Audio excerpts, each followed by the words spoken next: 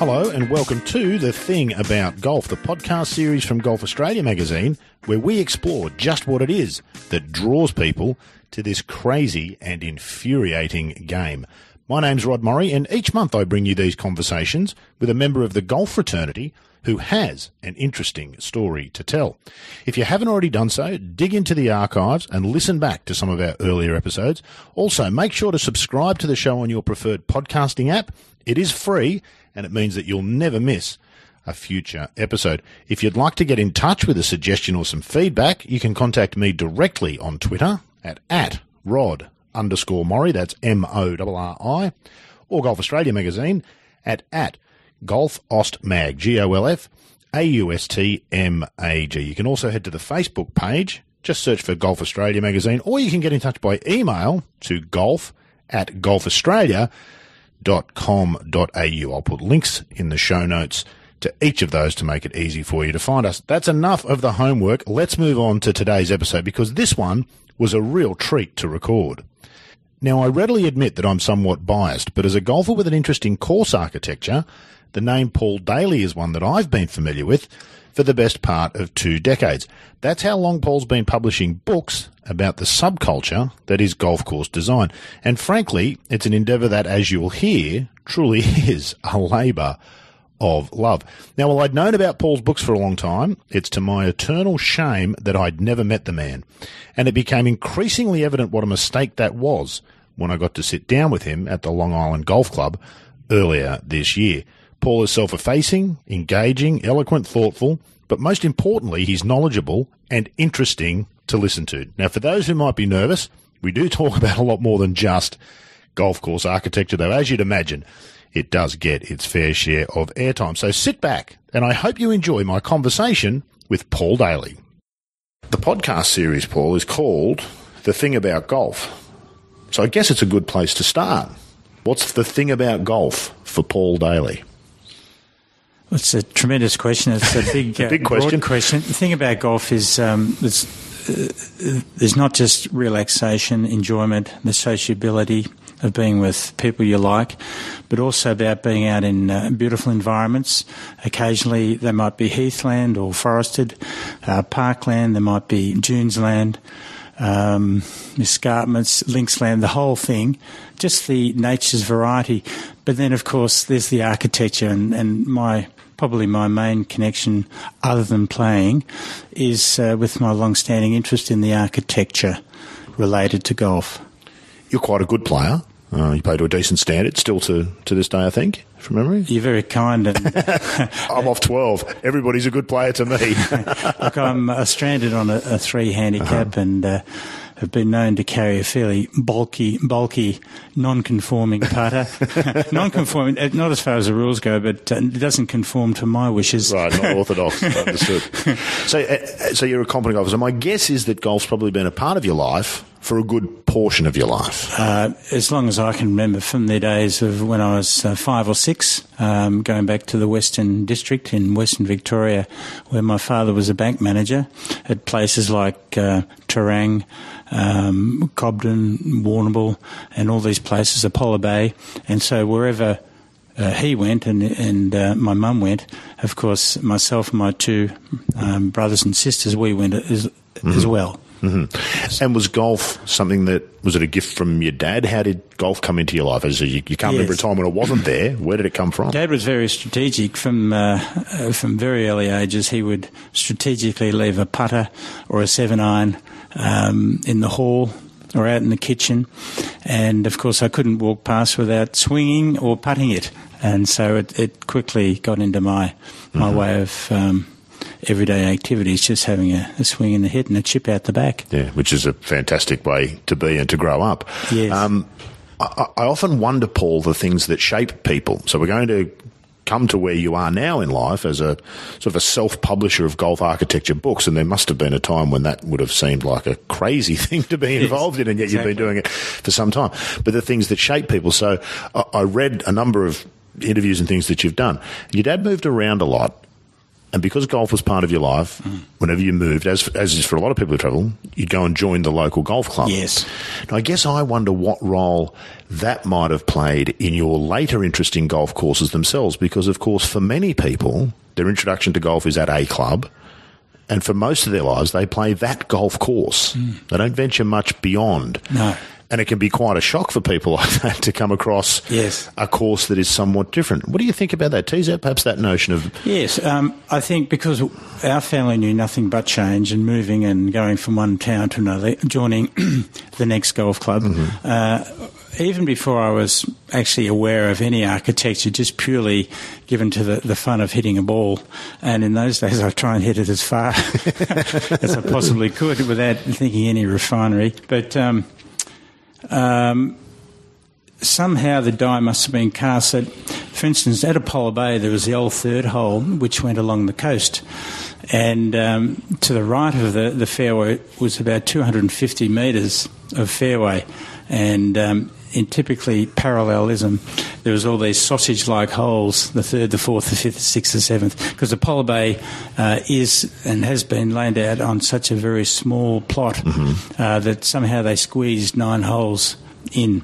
But this third hole, it used to strike me that the further you go to the right to avoid the cliff on the left, the more progressively you would be blinded into the green, and then there'd be an out of bounds behind, which is terribly unfair, of course. Of course. And our favourite word in golf. Yes. We'll come to that. Not that I truly believe that golf should be fair, and I'm an old traditions plays it as lies, and don't expect too much, and don't look for fairness where fairness shouldn't exist, but that's a whole different topic. It is. But anyway, so that third hole really got into me, and it for many years I pondered how they would design that hole. And then I guess there was another example at Cobden, where Cobden, another very small plot of land, had 9 holes crammed into it. And there was the 6th hole, which I used to call Snake Gully.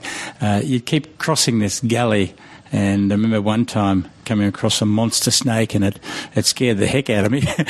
But in fact, it set That's up... the correct response, by the way, Paul, is to be terrified of a snake. Yes, and on the other side of the course there was a railway line, and so even then I was thinking about the marvellous way that the architect would have you climbing over this creek time after time, even in a little 9-hole course. So yeah, little things were starting to get into my mind, and this is well before the age of 20. I was only probably 15 at that time in Cobden.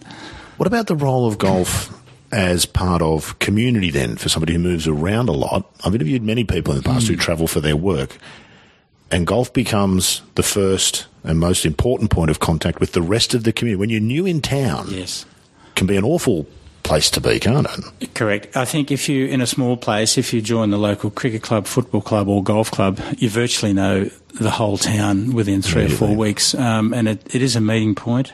There's a lot of loneliness out there, and so not only do avid golfers and avid sports people join these clubs, sometimes it's a beautiful way for people to get together. Indeed.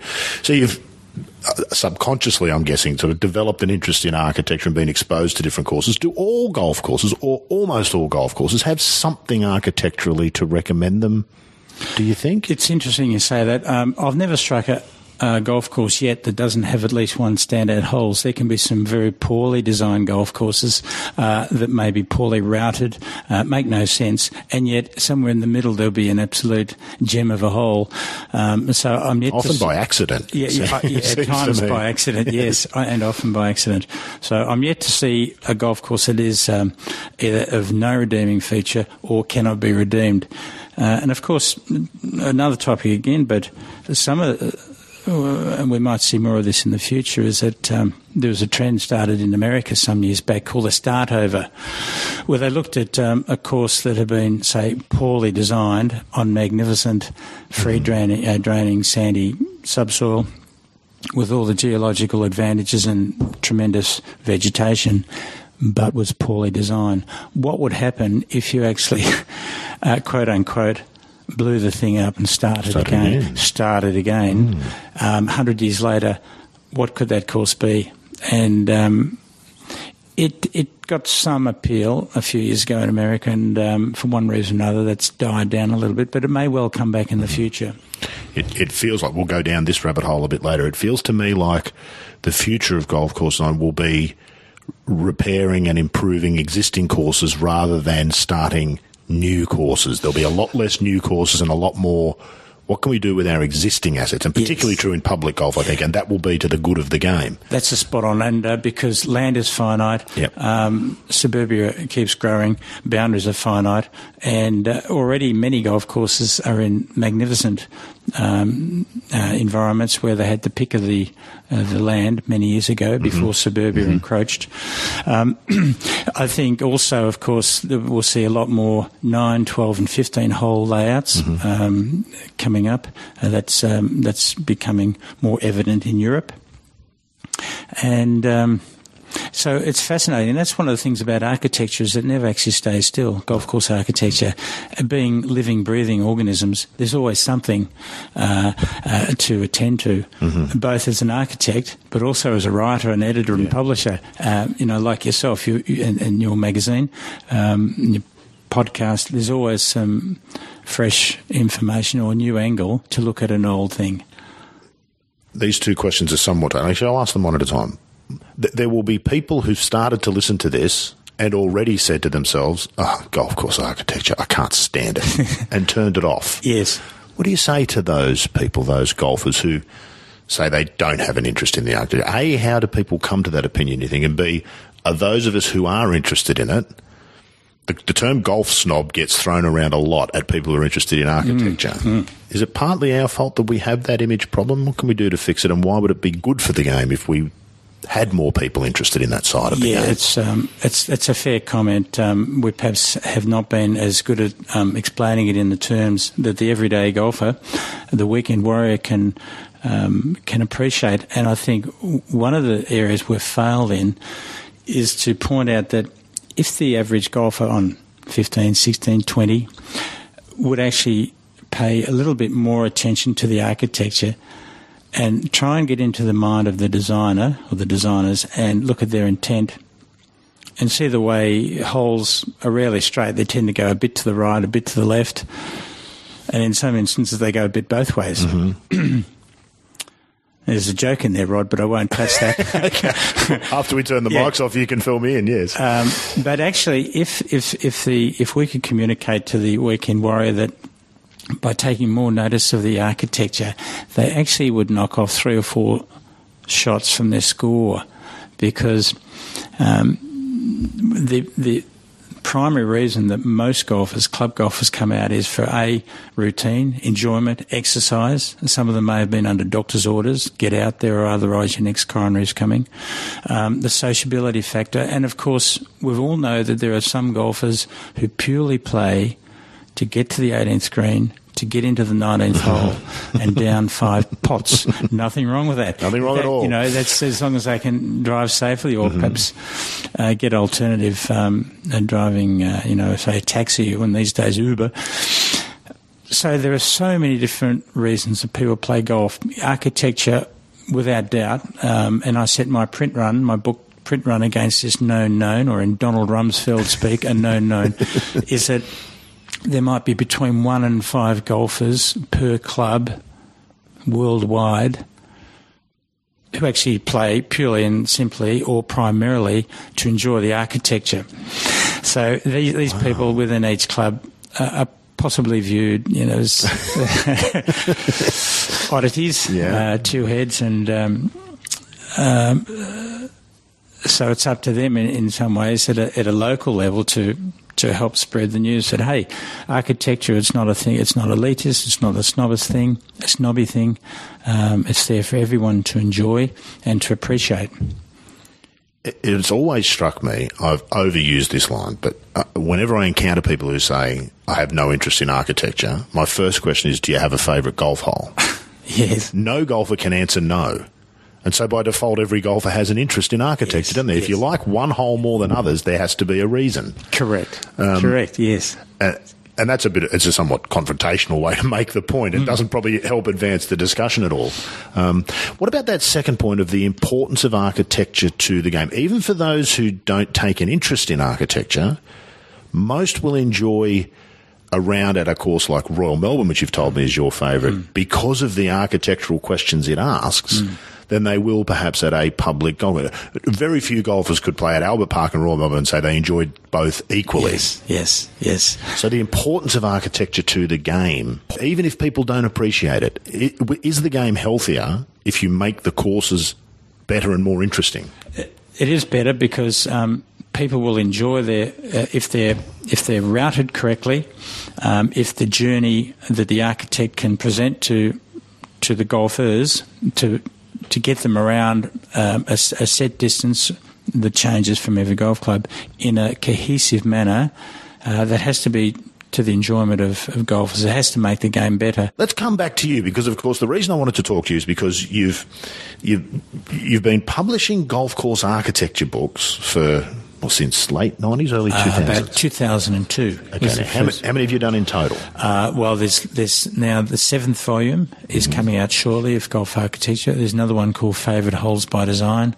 I did a book with Keith Cutton, Evolution of Golf Course Design. Thank you.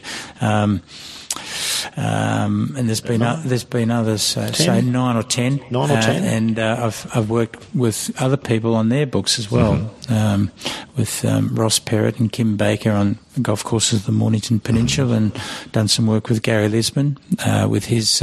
He's done 2 or 3, but the very first one, Great Golf Down Under, and one of the favourite books I've done was with John Green, Dr. John Green from Royal Melbourne, historian archivist there on the golf courses of Royal Melbourne. That's I thought that was a fairly important book, and it's a spiritual home of great golf in Australia, isn't it, Robert? It's a very special place in world golf, and certainly in Australia. It's only real crime in the scheme of things as being Australian and not American, because I'm quite convinced that whilst I would possibly put the East course as the 3rd best in Australia, with the West as the best course, if it was American, for instance, if it was elsewhere, it may well be considered in the top 3.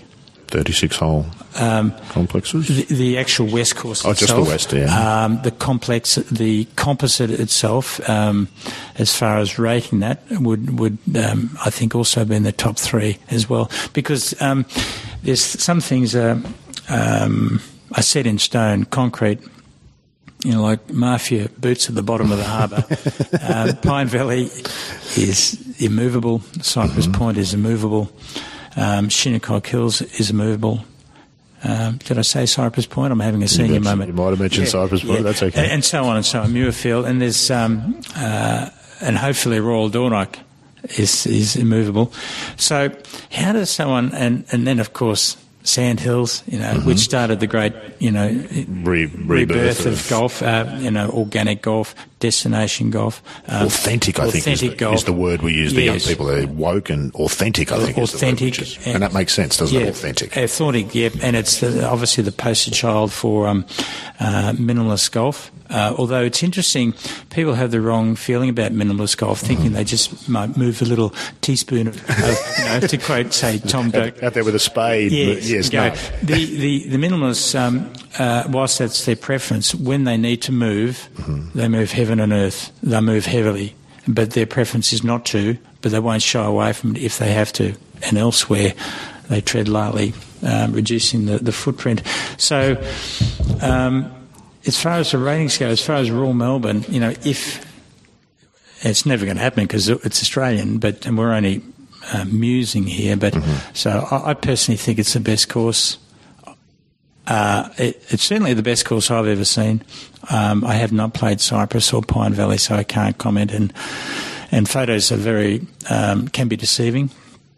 Photos are wonderful, but I feel like they're always They're like a high-sugar food. They don't really satisfy. They taste good, but it's not very satisfying to look at photos of golf courses. I love to look at photos of golf courses, but there's a lack of satisfaction. You want to go there. That's what you want. You want to go there. You want to see it in 3D and smell it and feel it and touch it. And they can never tell the full story. So anyway, Royal Melbourne, we love it, and just on the rating long question, may it live.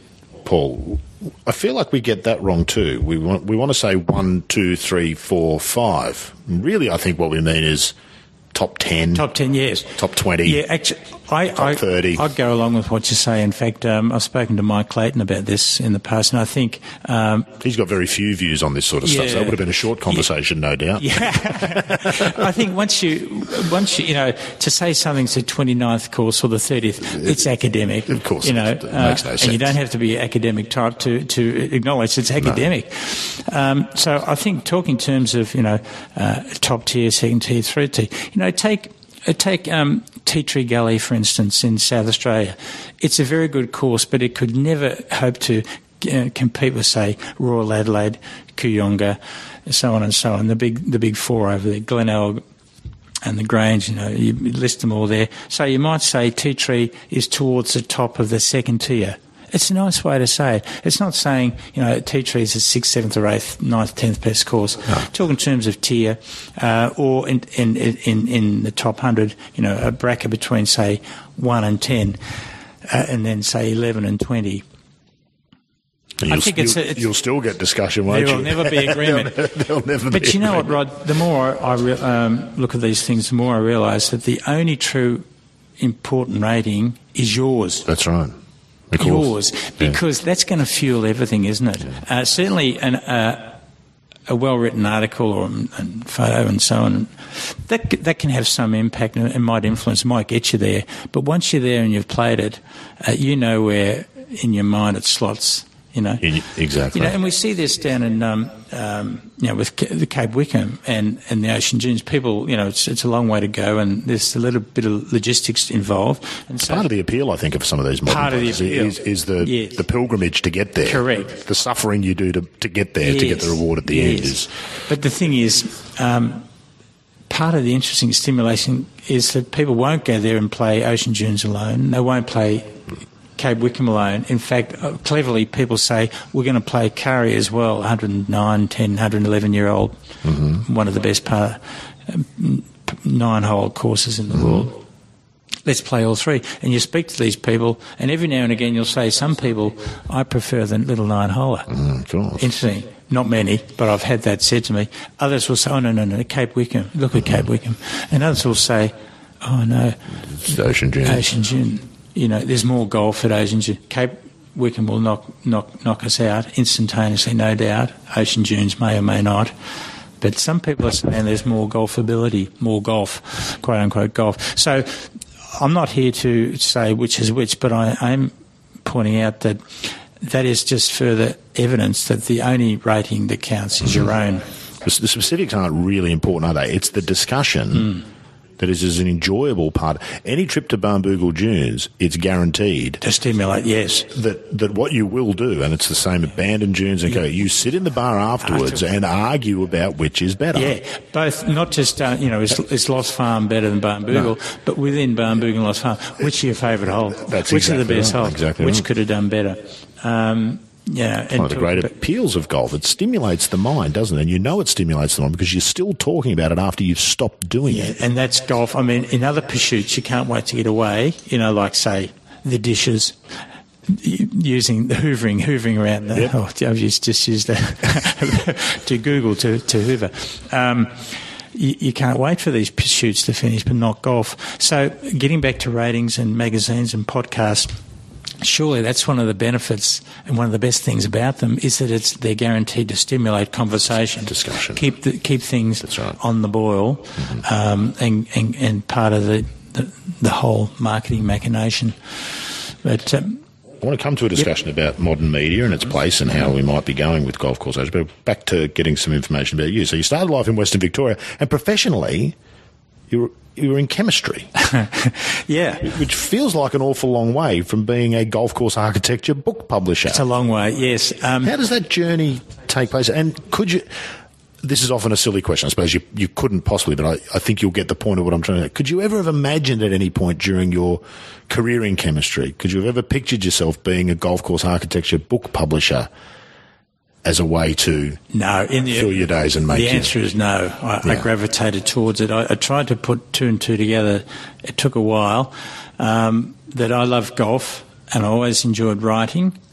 I was not a great student at school because I was always daydreaming about golf, so I never ever bore down. I never really did the hard yards.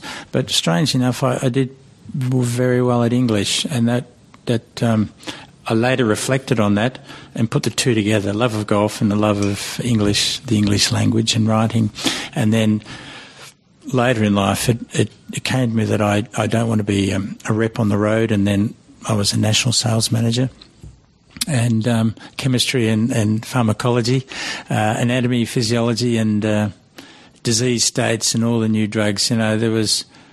it was a very big role, and sounds like a nightmare. It was a nightmare. Training the new reps to go out there and be with either pharmacists or specialists, GPs, and so on and so on. But no, I was keen to get out. I had a good long career within the pharmaceutical industry, and I retired approximately the age of 39, 40, knowing I wouldn't be retiring. I'd get straight on and do something. What you wanted to do, yes. A second career, essentially. It must have required quite a leap of faith, though. It was, but if I could just reveal something in the intimacy of this little cathedral we have here, Rod. It's a beautiful room. We're here at Long Island Country Club. I think you remember the National Long Island. It's a beautiful place. Really lovely clubhouse, and we're in the boardroom. It's fantastic. Yeah, it's got a lot of old, and thank you to world the appeal for letting us play. It's very decent of Long Island, the National, to do that. I should actually confide that the first book I ever did, Links Golf: The Inside Story, because of my love of, I actually did on company time. Which, nice. I've gotten over the guilt of that many years later to reveal that I'd be in a hospital or a GP clinic, and there'd be a hell of a queue. And I had this choice. I could either do some work towards my first book or fill in a report, a weekly report of business activity on territory. And so that became very obvious that I put that to one side. So I kept nibbling away. For the last year that I was on the road, I nibbled away to the point that when I retired from the industry, I virtually had this book ready to go. I had this manuscript, Links Golf: The Inside Story. So it was 1999. But at that stage, I'd already had 3 pilgrimages all over Britain. To sort of feed the fever. 3, 4, 5, 6 week duration. Sometimes with my wife, and other times without. With your mistress golf. my mistress golf. That's yes. Right. So are you telling me, Paul, that not only is an awful lot of golf literature read in doctors' waiting rooms, but some has been written in doctors' waiting rooms as well? That's what I'm here to tell you, Rod. Yes.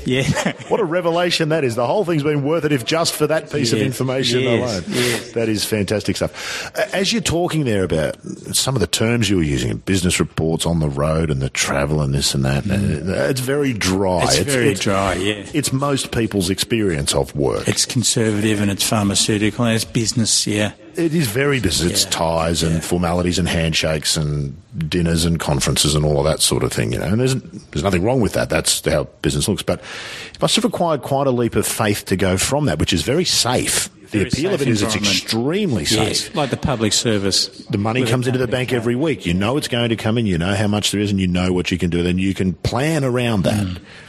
To leap from that to essentially an unknown. I'm going to become an author and then later a publisher. It was a big trick. What happened internally there for you? That's a bigger decision than most people would probably appreciate. It was a huge thing because I went from the what did your wife say, which is what every bloke out there is wondering? How did you sell it to her? No, that's right. Well, actually, I must have learned my selling skills quite well to be able to pass that through to Penny. But, it was a leap into the unknown because not only was I going from that to editing, writing, publishing, I actually had to teach myself to be in small business. I know small business can be anything from no podcasting to right up to, is it 20 or 30 before we become? It's quite a few. It's a lot more than either of us would like to be. Let me just say that I was in a very small business, and so this business with ASIC and registering and forms and tax, ABNs GST, and BAS statements. BAS statements, and so it relied on me.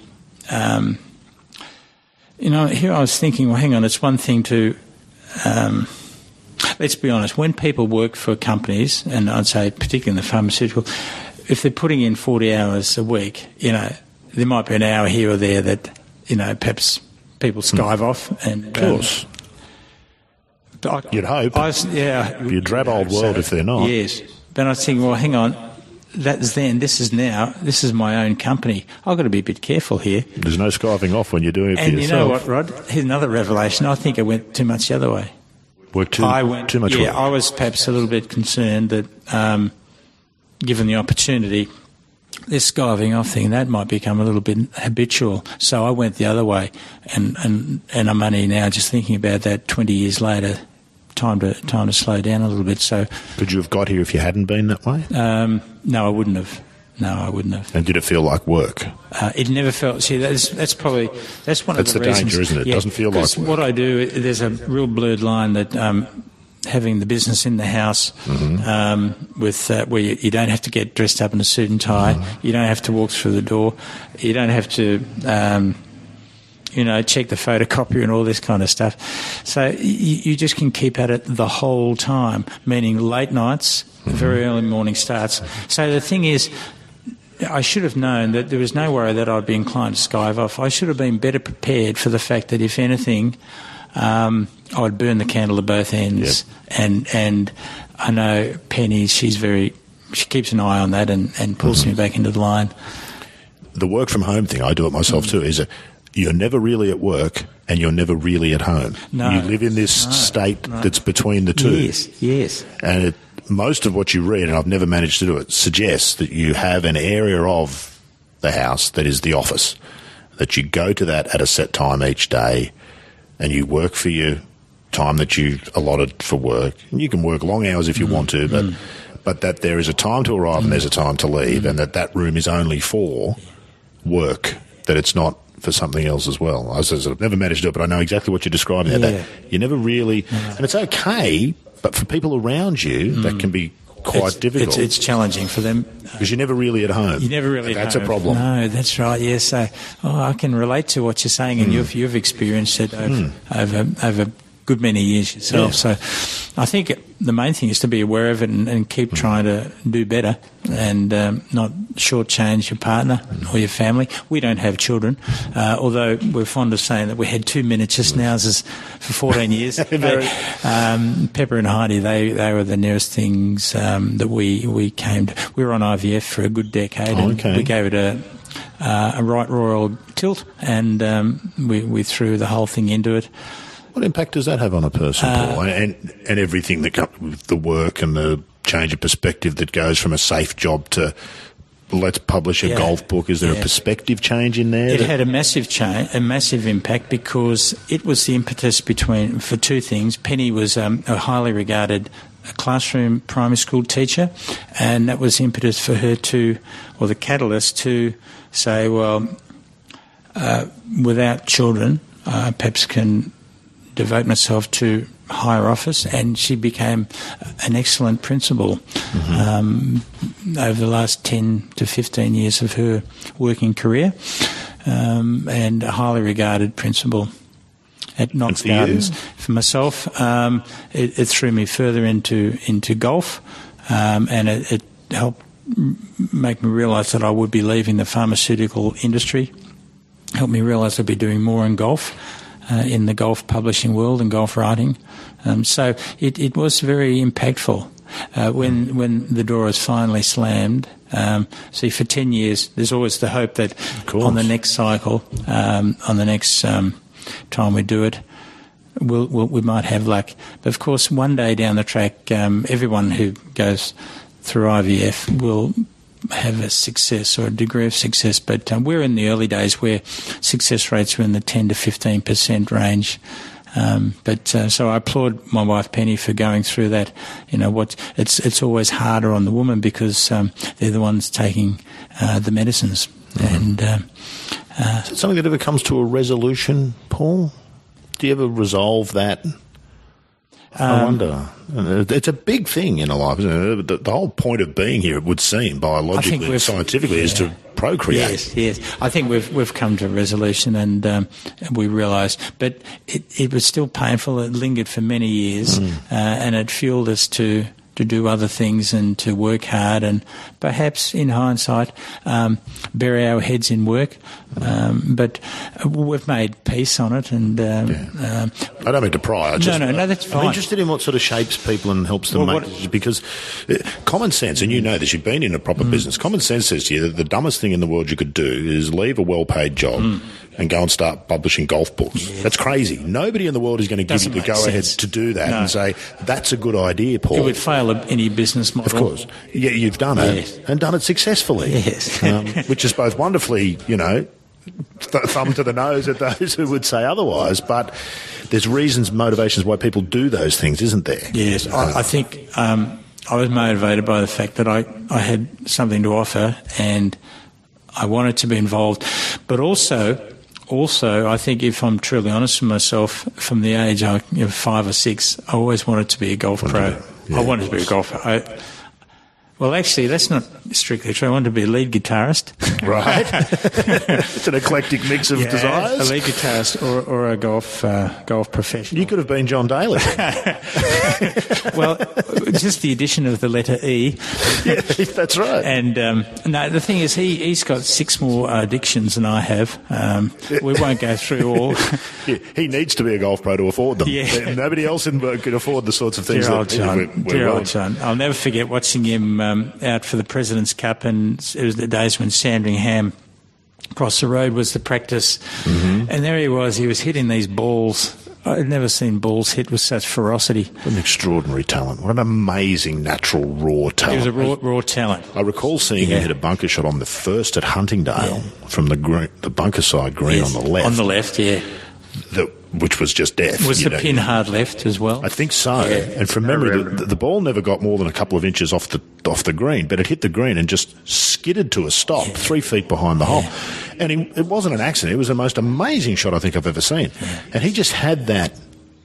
We all think of the long hitting, but what a magnificent pair of hands he had around the green. Magnificent pair of hands, and we saw that in, was it 95? Yeah. 1995, and the lag putting from 80-90, beautiful. He's lagging it up to a foot, and beautiful free, lovely. A non-mechanical, free-flowing mechanism, his wonderful swing, and if you think at one end, some of the. Well, actually, no, I won't go down that path. Let's not. We didn't come together to talk about players. I'm guessing I know the answer to this question, but I'm going to ask: has it been what you expected it to be, publishing golf books? It's been very satisfying. It's been really satisfying. Because it can't have been easy. It's never been easy. There's no money in it. Otherwise, I think more people would be doing it. You know yourself, the level of detail required, checking, researching, writing, editing, proofing, and then checking again, fixing things all the way up until the printer presses the button. And you inevitably get the book, the finished book, and the first thing you find on page 1 is a mistake that you've missed in the 52 previous readings. Correct. I'm of the opinion, Rod, that there's never been, certainly there's never been a golf book yet written, published and produced without an error, and that might apply to all books of any genre. Every written article, there's no question about that. Yeah, I think I take the attitude that given there will be an error in there, to try and get this to market with the least amount of errors. The task of it would be possible to do a golf book without an error, but the proofreading stage might take 5 years. Who's going to do that for a single book? Of course. It's not going to happen. So, and we'd need more than one person. Yeah. The reality of proofreading is if you've missed it the first time and the second time, you can read it 100 times, you'll never see it. Correct. You won't see it. You just won't see it. Yeah. It's already passed through there. It's given as okay in the brain. And then there's the other mistake that gets into golf books, is that on the surface it appears it's spelled correctly, the year's correct, but the actual detail's incorrect. It was not person A, it was person B. But through that club's history, the writer of the first history will have incorrectly researched it, and then there'll be an update 30 or 40 years later for the 75th or even the centenary. And so a mistake can be inadvertently passed down through the line over a century to the fact that it's law, but the fact is it never happened. And then, of course, when you reveal that the truth is it never happened, now you're the pariah. Yeah, correct, yeah. Because you're not running the company line now. No. You're going against the grain. It can cause all sorts of... Golf history is its own, as with all history, is its own sometimes toxic world, isn't it? People get very passionate and worked up about things and make accusations about agendas and all sorts of things that may or may not be there, but either way. I think... to everyone's credit involved in golf publishing, the aim is to try and get them pretty right. As good as. Have you been surprised by... what sorts of reactions have you had? What were your expectations for the first of the series of 7 books? Perhaps might have been the benchmark. What did you think would happen? And what have you thought about... What sort of feedback have you had, and how has that made you feel about... The first episode of Golf Architects was purely dipping my toe in the water. I had no idea that this would keep going. I thought it was a good idea at the time to try and present similar articles from different viewpoints, but very importantly not... So for those not familiar, so the books are essentially a collection of essays by golf architects. Golf architects and golf writers, and in some instances neither, but golf enthusiasts who have a passion for golf course architecture. And anyway, the idea was definitely not to assemble 40 or 50 essays that were all singing out of the same hymn book that would reinforce a certain idea. In the name of the title, Golf Architecture, A Worldwide Perspective, I wanted to capture and present varying viewpoints of different models around the world, big scale, small scale, and also introduce Line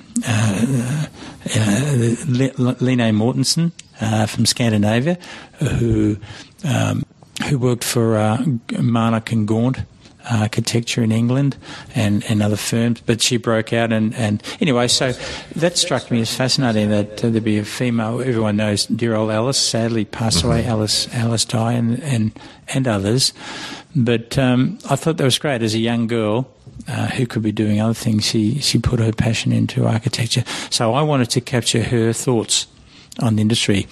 But that's just one example. And then we had Pete Dye and the famous architects of the time. This is going back 2000. What was the response like from them when you approached some of those big-name people and said, would you mind doing this? I was shocked. My inclination was to pay these people, but because I'd only very recently just started in publishing, there was no money in the kitty to pay anyone. Pay them with what? And actually, I broached it with some people, how much do you want for this article? And they said, no, there's no charge. You're actually helping to promote our business and the industry. And precious few people at that time were promoting the industry globally because it was not seen as a sexy thing. Mm-hmm.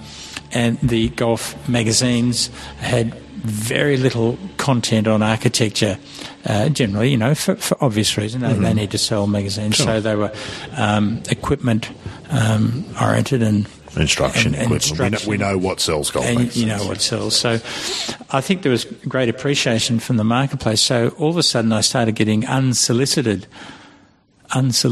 essays, and that was... I said to Penny, this is really starting to take off. All of a sudden it became obvious to me that this time next year, which was then back in 2002, we'll do Volume 2. And that was bigger and much bigger and more essays and more photographs. And then, of course, Volume 3, I had the opportunity to put St Andrews Beach on the front cover, which I did. And it's been that way ever since. So Volume 4, Volume 5, Volume 6, and now Volume 7 I'm working on at the moment, and that'll be coming out in July the 1st this year. I feel like, Paul, listening to you talk there, and I feel like the response from the architects is this. You didn't get into this to sell books. No. Oh, no. Doesn't feel like that's your motivation. No, it's not. And it doesn't feel like Pete Dye's motivation for submitting something when you asked him was to promote his business. What is it there's an altruistic thing going on in the background, isn't there? There is a thing, yeah. In fact, every book loses money. There you go. I want to do my bit for golf course architecture, and this is one way I feel I can do it. I certainly don't deserve any pats on the back because, no one's leading me by the bridle and saying, have a sip of that water. That's for others to decide. I'm doing it of my own free will, and I'm getting so much enjoyment, and that I think in time, if I and others keep hammering away, maybe the tide may turn where down the track there might be 10 people per club globally that have a bit of an interest in this and can see what's going on in their favourite playground and some of their other playgrounds. So, certainly there's not a money aspect. Yeah, I could have put my whatever talents I do have to other uses and possibly skived off on a regular basis and put an addition on the house. Addition on the house. A putting green in the backyard you could have installed. More with holidays the money for Penny that more holidays for you and Penny to places. Yes, but having said that, we did have a holiday recently in Canada and Alaska, as recently as last September. And Penny said, no, you'll need to play a bit of golf. I said, oh, no. We're going away for 5 weeks. So, all right, one game. And so at the National, we're reciprocal rights with Capilano Country Club in just north of Vancouver, in Vancouver. And that was a marvellous experience, playing one of Stanley Thompson's most revered golf courses. But as it turned out, I ended up playing 2 extra games, Jasper and Banff, 2 more Stanley Thompson. So that was...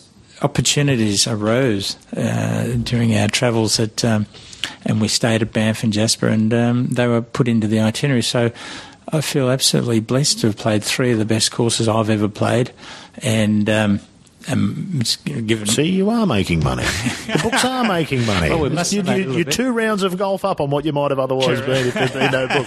I must say, it strikes me, Penny's a very clever woman. She knows you're not going 5 weeks without playing golf without being unbearable. That's right. So for her own sake, she's ensuring that there's some golf in there, because otherwise you'll be... bear with a we're in the home of Stanley Thompson. I must play some golf. Bear with a sore head. And we saw bears. We were there during rutting season, and we observed golfers coming up the 18th at Banff having to pick the balls up and say, that's the end of golf, halfway towards the green on the 18th, because the males were eyeing off each other from 50 metres, and the hesitant does were on yonder hillock thinking that they might be coming our way very shortly. And I'm sitting here mouth agape, but of course it reminds me that just a couple of weeks ago we did a podcast with UK golf guy, UK traveller who came over with and they had the same reaction about snakes. Oh, yeah. Now, I accept that there's snakes on a golf course. It doesn't bother me. I imagine Canadians just accept, well, there's bears on the golf course. Sometimes you pick your ball up and you leave. Yes. And we're from the outside going, my goodness, how can you live that way? But I suppose... Yeah.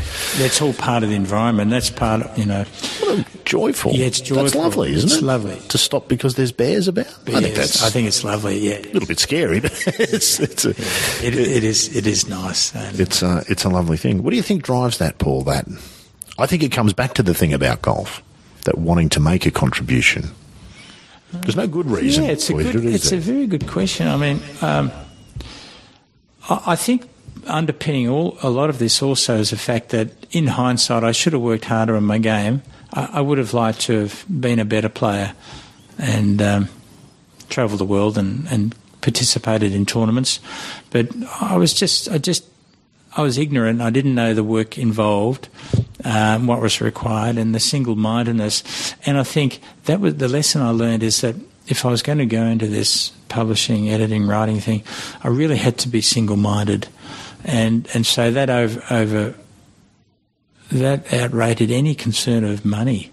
This is your golf career. essentially. This is the replacement for your golf. This is the surrogate. I think there's a bit in that. Surrogate, I mean, nice word, it's all still evolving with me, so I can't be too. But I think I've replaced the lack of good golf with and the career with the writing and the publishing. Yeah.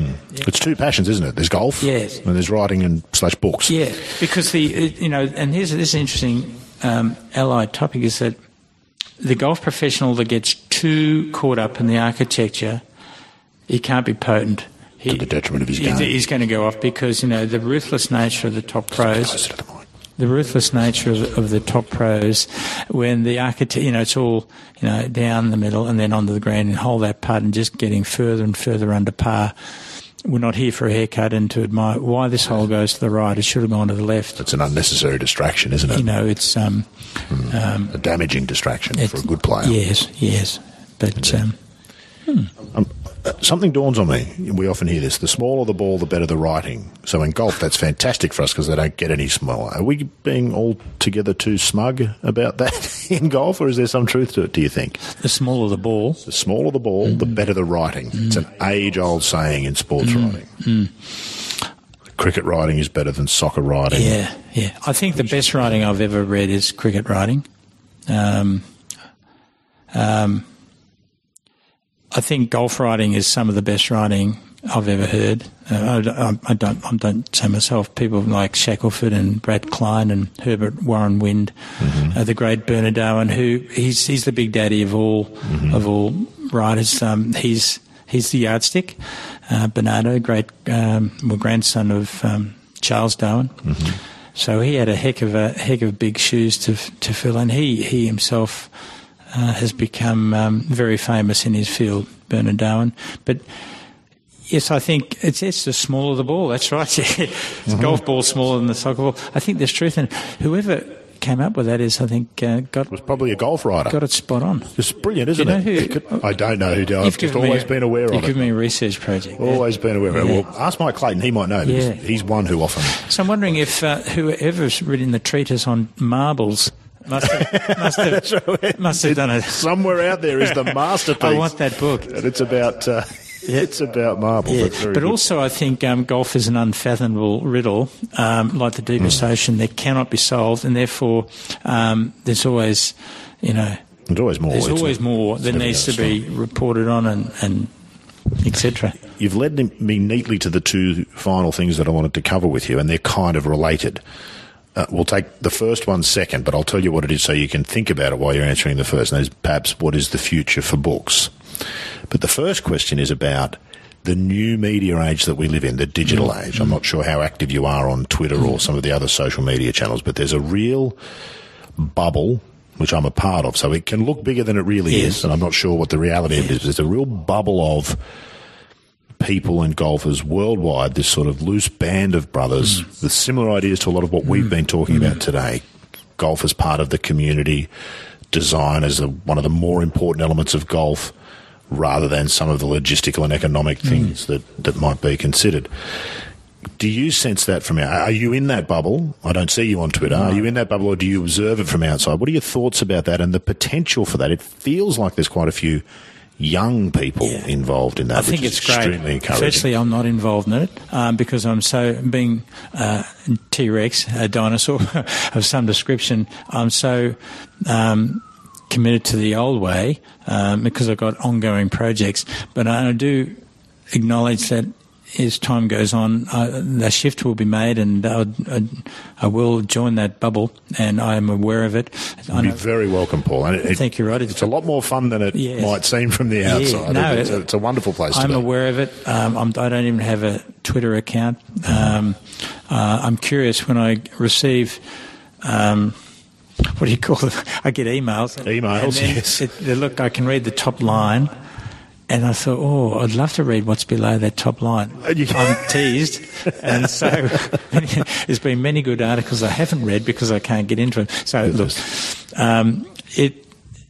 I need to make that change. And I'm aware of it's very big in Canada and America and getting bigger and bigger all the time in Australia. And podcasts are a part of that too. What we're doing here now is it's the opportunities that opens. How many how often would you have expected to sit down with somebody for perhaps an hour or more in a formal interview situation and talked about this stuff? Well, it would have been rare. It hasn't happened that often. Maybe twice in the last 20 years. You've done a couple of Golf Club Atlas interviews, I know, yes. Which are they're more a written thing, aren't they? More written questions than you write. That's right. So I think I applaud it. I think it's a good thing, the podcast and the new media focus, because it's a sign of the time. It's going with the times. And it's discussion, It's isn't it? discussion, it's content, it's live, it's real. And it's a concession to the fact that the print media, has, to some degree, the best days are in that rear view mirror. Not to some degree, certainly with general. More than some degree. In niche markets like magazines, golf magazines, interestingly, they're still quite healthy. But it's the niche nature of, I think, it is the key to that. If you owned a daily newspaper, you would have been very nervous for the last 20 years. Correct. Yeah, it's been an extraordinary change. That's my background, and that business has changed. It's unrecognisable now. To what it was. That there's other issues about that, to the future of journalism and its role in society. The only newspapers ever trained journalists in the past. That's been the reality of it. TV and radio never has. Yes. They've got nothing to do with what we're talking about. What about the future of books, Paul? The books will have already changed, and there's more e-books on the market. Are they as satisfying? Maybe it's generational. I don't find them as satisfying to read as a printed word on a page. No, you can't beat the bringing in all the senses that a golf book or a book of any description will have, coffee table or non, a tangible touching, the smell of it, the touch of it, the smell of it, the look of it, the feel of it, the weight of it, the GSM, the grams per square metre, the thickness of the paper. Good paper's a thing of beauty, isn't it? It is. Really high quality really high paper. It's a tactile experience to touch it and turn the pages. It is. And publishing decisions such as at one end of the scale we have, say, the white or yellow pages, or the Bible, which has got, very low GSM, 10, 15 or 20, and yet up the other end, say 400 GSM, an art book on Monet or Rembrandt, where the pages are so thick you can barely flick them. It's almost cardboard. And so, there's a lot of decision making going into the thickness of the paper. But it's dear, it's labour intensive. So I see the new media, the digital world, which is not new. It's new to me, and I'm being it's becoming more new to me, and I'm hearing more about it from a mate of mine, Robbie Williamson, who's a member of the National, and is my favourite train driver. Yes, and we have a chat, and I deal with him on Twitter all the time. Terrific fellow. And Rob was the one who actually said, have you met Rod? You must have a chat to Rod.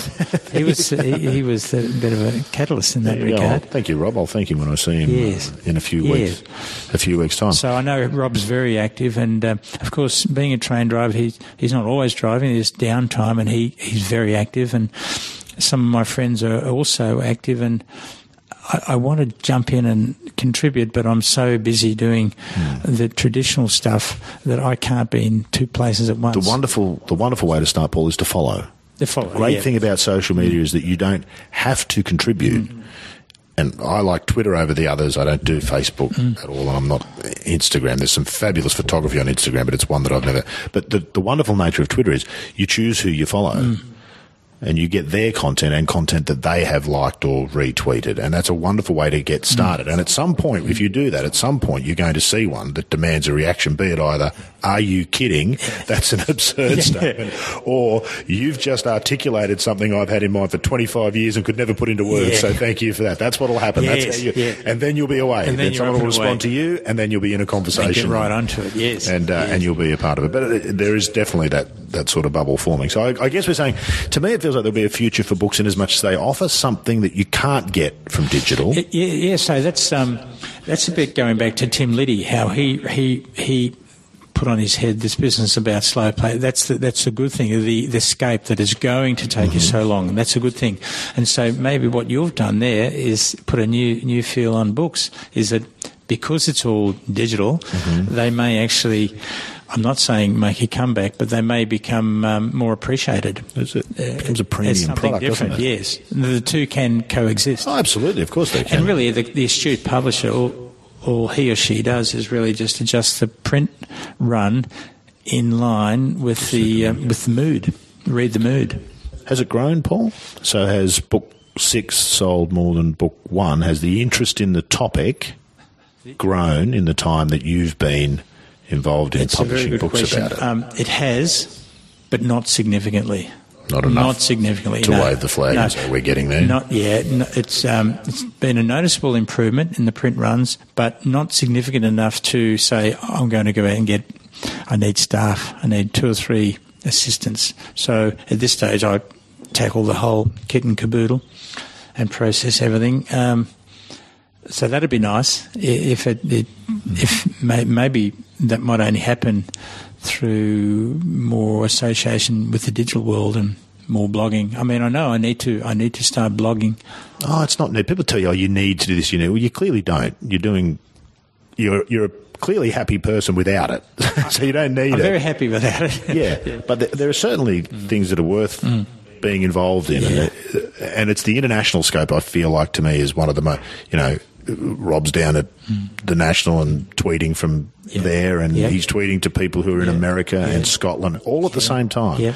And it's a wonderful, and it really is a conversation, that Twitter thing where you tweet something and somebody replies and responds. It's not always to the good, but it is discussion. All bets are off, because it's uncontrolled, isn't it? And that's part of the appeal. There's an anonymous factor which can be problematic. So people, when they're anonymous, feel free to say things they would never say if their name was attached to it, or they'd say. So they have they have a catchy name, say a fried egg or a.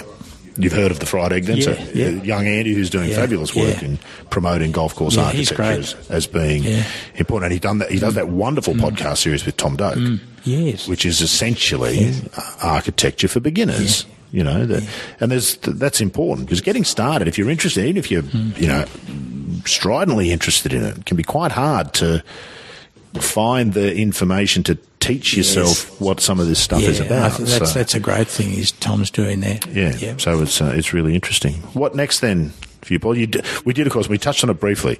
Your most recent publishing effort was Keith Cutton's book. That's right. Which feels like a very important tome to me in the grand scheme of golf course architecture as its contribution and its important part in the game, and understanding why and how various factors. I think it assumes importance on a few fronts, but for me, one of the main reasons it assumes some importance is that cleverly Keith Cutton has made a link with architecture.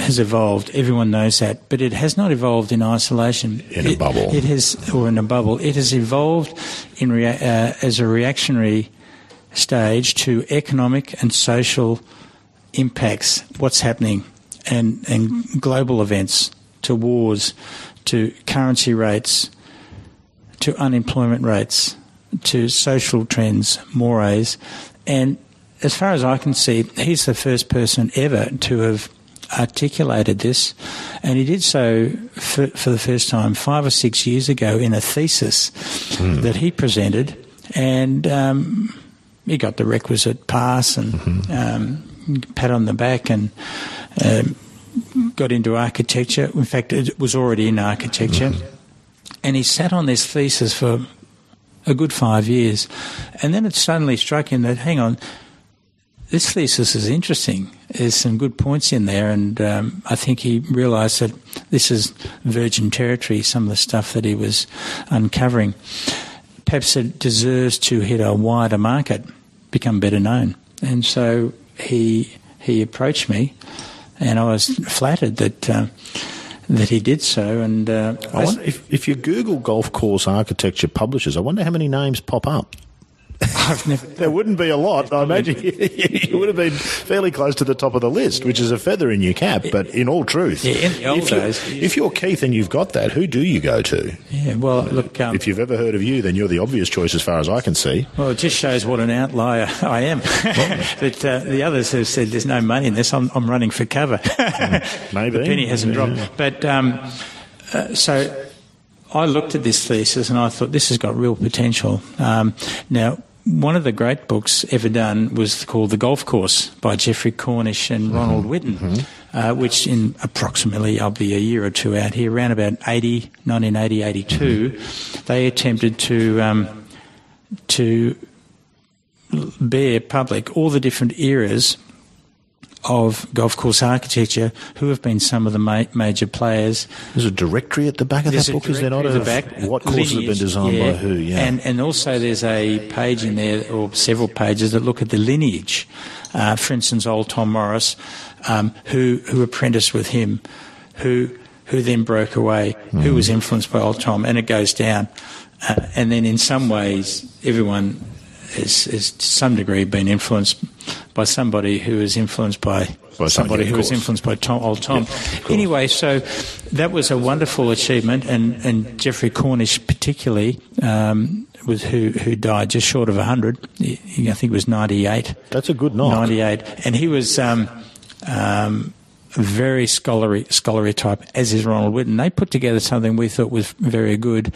But Keith obviously bought it. It was one of the first books Keith bought, and he thought there could be some differences, new information that they didn't cover, perhaps some areas that could be covered slightly better. And, of course, there's all the new information that wasn't around then. So we looked at it and said, let's give it a go. Let's give it a go. So it's done pretty well, hasn't it? I think it's probably surprised Keith a little bit. He was nervous about it. I know that. We had him on our other podcast, and he was nervous. Yeah, the first book is really hard. It's a leap. It's a big, scary adventure. You swing from we're not going to be able to keep up with demand to not one person's going to buy this book, I imagine, and both of those emotions happen in the space of about a second and a half. Yeah, that's right. And you're 100% convinced of each as you have the thought. That's right. And it's one thing for him to have had personal convictions about architecture and who he admired and who he perhaps did not, but then to go into print and lay that bare it's not just the money. It costs a lot of money to do it, and paying someone across around the other world. There's a personal stake, though, isn't it? Your reputation, credibility, all of those things are at risk. And he was, because he was mentored by the great Roddy Whitman, who's probably the least known great architect. He's been invisible, and unlike some, he's completely shunned publicity, but he's one of the greats. And of course, he was mentored by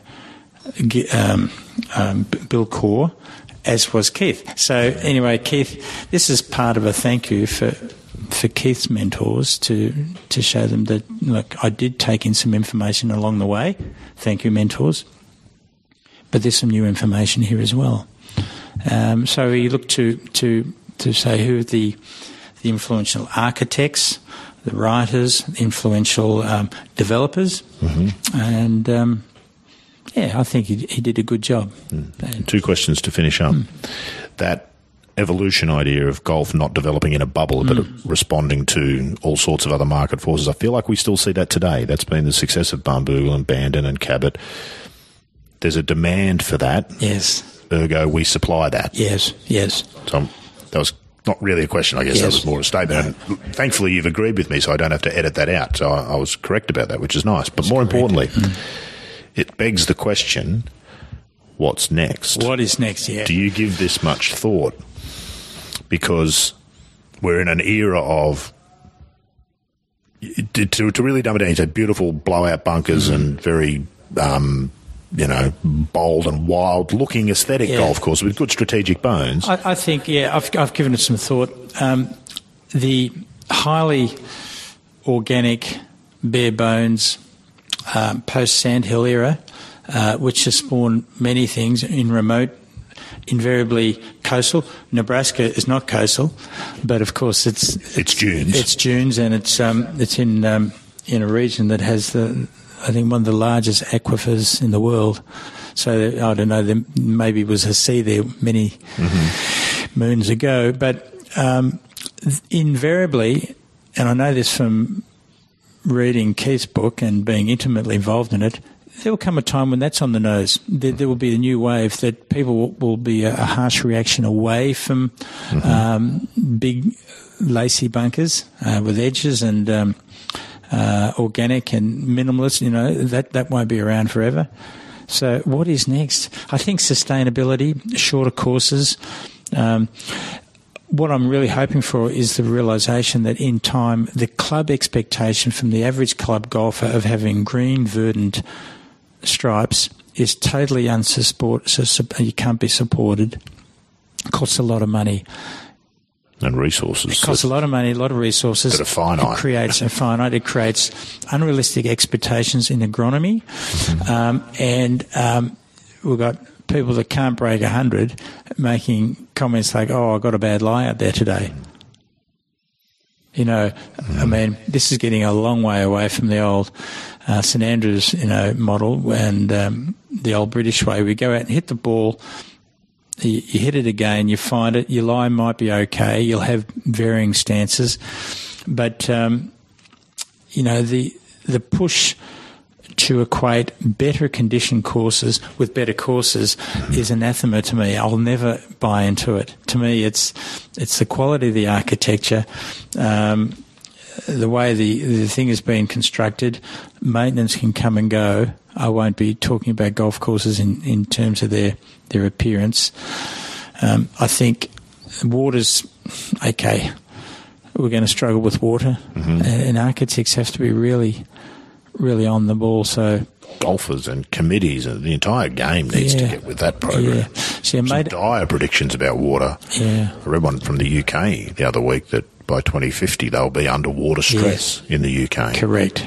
Yeah. Wow. Well, I know that's think about that in the UK industries. Yeah. Think about that. So that's madness. when people would go to Kingston Heath, they'd see all those beautiful browns and greens and all the intermingling and the slightly rustic look and the native roughs. It's quite magnificent, and yet people go there and sometimes say, "Oh, gee, it was really quite brown." Terrible condition. If they've come off the National, which is incredibly green all year round, regardless of, they can put a Kingston Heath down, and I've heard that quite a bit recently. It's not an informed comment, and so, but it's symptomatic that club golfers are reared on the fact that the fairways have to be perfect, the bunkers have to be perfect. Well, perhaps that's, if you think of that opinion in all clubs around the world, maybe that's one of the reasons why the game's under a lot of stress. And is over there. Yeah, imagine that on the ground crew and the superintendent and the board level and all the equipment they have to buy to keep fueling unrealistic expectations. So I think that's next. Somehow getting across to club golfers that if you love golf, if you want to make it, if you always want your golf course to be there, we have to have a complete 360 turnaround on what is fair and reasonable to present to you. Beautifully circular way you've brought this around to an end by opening the final can of worms, Paul. There's a 2-hour discussion in that topic alone, but we won't delve into it. All I can do is thank you. Thank you, Rod. Really, for taking the time. It's been magnificent to chat to you, and I hope our listeners I've enjoyed it very much. Enjoyed it as much as I have. Thank you, Rod. You're a gentleman and a scholar, and thank you. I've been called a lot of things, Paul. No. Never have I been called a gentleman or a scholar. Thank you. Thank you for your time. Thanks, Rod. There is so much to chew on in that interview, and what a delight it was for me personally to have the opportunity to sit and talk about the game with Paul. I felt like his passion for every facet of golf shone through brightly, and I hope that you enjoyed his insights as much as I did. If you're enjoying the podcast, tell your friends and fellow golfers, and make sure to let us know what you think via all the avenues that I've listed in the show notes. That wraps up episode 5 of The Thing About Golf, but make sure to come back next time when we meet one of only a handful of PGA Life members and one of the great protectors of the game in this country, Tom Moore.